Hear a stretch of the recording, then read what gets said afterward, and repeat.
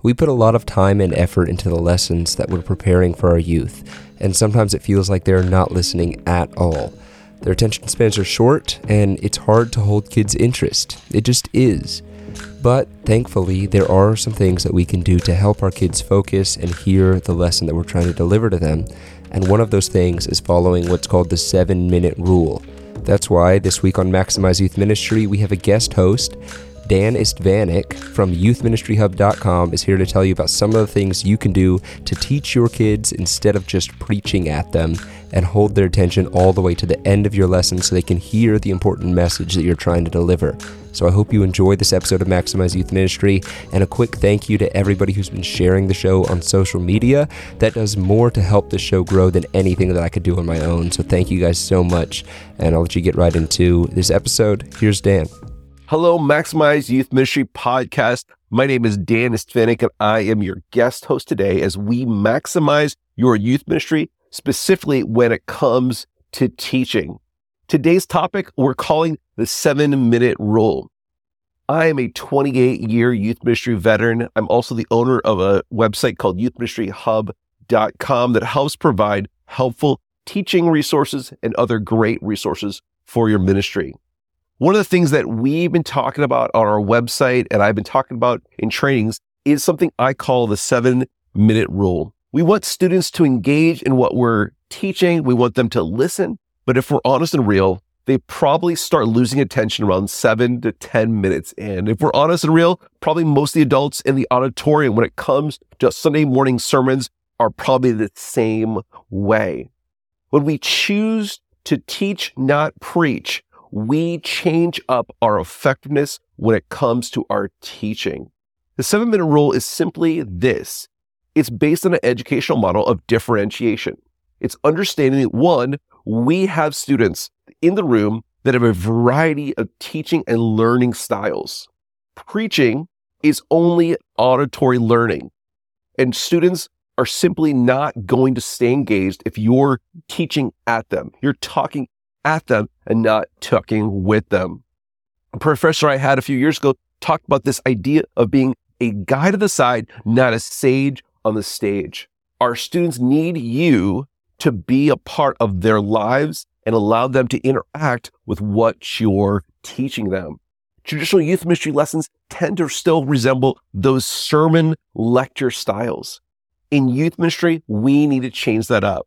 We're talking to a generation that's been described as the goldfish generation because they lack a long attention span. Thanks to TV show commercials, thanks to YouTube, TikTok, and a lot of other places, we have a short window of attention. So what we need to do is we need to understand that we have about 5 to 7 minutes to talk before we change it up, and so we can continue to talk some more. And that's why I call it the 7-minute rule. The first thing of this is the first 7 minutes is the most important moment of your lesson. If you're an older youth pastor, maybe an older model, you've heard the hook, look, book, and took style of preparing a lesson. For you today, this is still true when it comes to the hook. So the first 7 minutes is your hook. This is the moment when your students are going to choose if they're going to listen or not, but it's also the moment when you get to explain what you're teaching, how you're going to teach it, and why it's important for them to listen. Those first 7 minutes are so essential, but so often we blow right past those 7 minutes and continue on in our lesson. That's when we need to stop and do something different because we want students to continue to engage the duration of what we're talking about. So what we need to do is we need to change it up. We need to stop ourselves from talking or even stop how we're teaching to teach a little differently. In an academic setting, this might look like seat work, classroom assignments, homework, or other things. In youth ministry, we have the opportunities to be so much more creative, so much more fun and engaging in how we do this. I've come up with kind of a short list of ways that you can continue to engage students throughout the duration of a 30, 40, even an hour-long lesson if you're willing to stop every 7 minutes or so to do something different. The classic move is the illustration or the object lesson. About 7 minutes in, find a spot to tell a personal story or to have an object lesson that continues to bring home the point. It's an easy, simple way to keep students engaged by stopping your teaching to share life with them. This is going to pull them in and draw them in to continue to want to listen to what you have to say. Another classic move for a lot of us is video clips and media. We live in a media-driven world where students are constantly watching videos. Often, if we're smart enough, we can find great YouTube videos, movie clips, even TikToks, if we watch very careful about the content, to illustrate a point, to bring home a point, or even to get them laughing as we continue on in our lesson. Another classic move is asking a question or getting students talking to each other. So often we just gotta blow on through our lesson notes and we just keep on talking. Why not stop and ask students to ask each other a question? Raise some hands, interact. Even with what we do on a Sunday morning in our middle school ministry, we actually put our small groups as part of our teaching time throughout the lesson. We spend 7 minutes in small groups discussing 1 or 2 questions about 2 to 3 times during an hour-long lesson. This engages students and continues on in what we're doing from up front in smaller settings. Of course, another thing that we can do is handouts. Those fill in the blanks, those doodle pads, those moments where we stop and engage students in a piece of paper, allow students to change up, especially those students who are kinesthetic.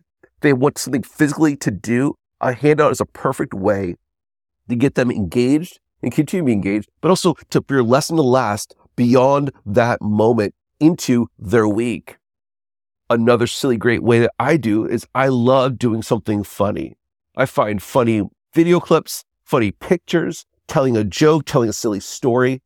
Laughing during a lesson allows students to continue to want to enjoy what you're saying. But so often we get so serious that we miss that pivotal moment. Another thing that I do that changes up everything I do is putting games in my lesson. Instead of doing a game before or after, oftentimes I'll put a short 5 to 7 minute game right in the middle of my lesson to continue to illustrate and to bring students' attention back to what we're doing. The most important thing is really thinking about how we want to use our imagination and not bore them. So often we just kind of want to tell them the truths of God's word, which is so very important. But God has also created them and us with an imagination. Engage your imagination, but also engage their imagination. Find funny and silly and amazing ways to engage them every 7 minutes, and you will be surprised at what they remember, what they learn, and how much more they'll want to come back and listen again. Thank you so much for tuning in. Thank you so much for being a part of what you're doing. We love you. We love what you're doing for this next generation. Once again, my name is Dan Istvanik. I am part of youthministryhub.com. Feel free to come by, check us out. It's some of the great resources we have, including what we're calling the 7-Minute Sunday, a new kind of resource for Sunday mornings where we live out and do exactly what we just talked about. We give you a resource so that you can teach in ways that pause and continue on every 7 or 10 minutes. It's a great resource to help your students engage, especially on Sunday mornings. Feel free to reach out to me in any way you want. I would love to engage you in conversation and help you do what you do better. Have a wonderful day and God bless. I hope you enjoyed that episode. At the time of recording this, we have 5 reviews on Apple Podcasts and 4 on Spotify. I would love it if you could go and increase that number by 1. It'd mean a lot to me and let me know that you are out there, you're listening, and you're enjoying the show. Thank you so much for listening.